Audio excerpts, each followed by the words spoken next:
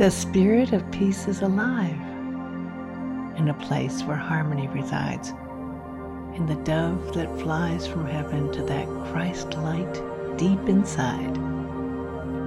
It's a rock that withstands the ages in the waves that crash against the shore.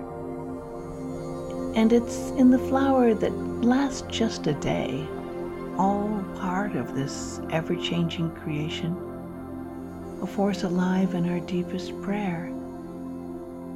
All come from a still point, a perfect place of peace within, which brings forth understanding of why we were born and how to begin again.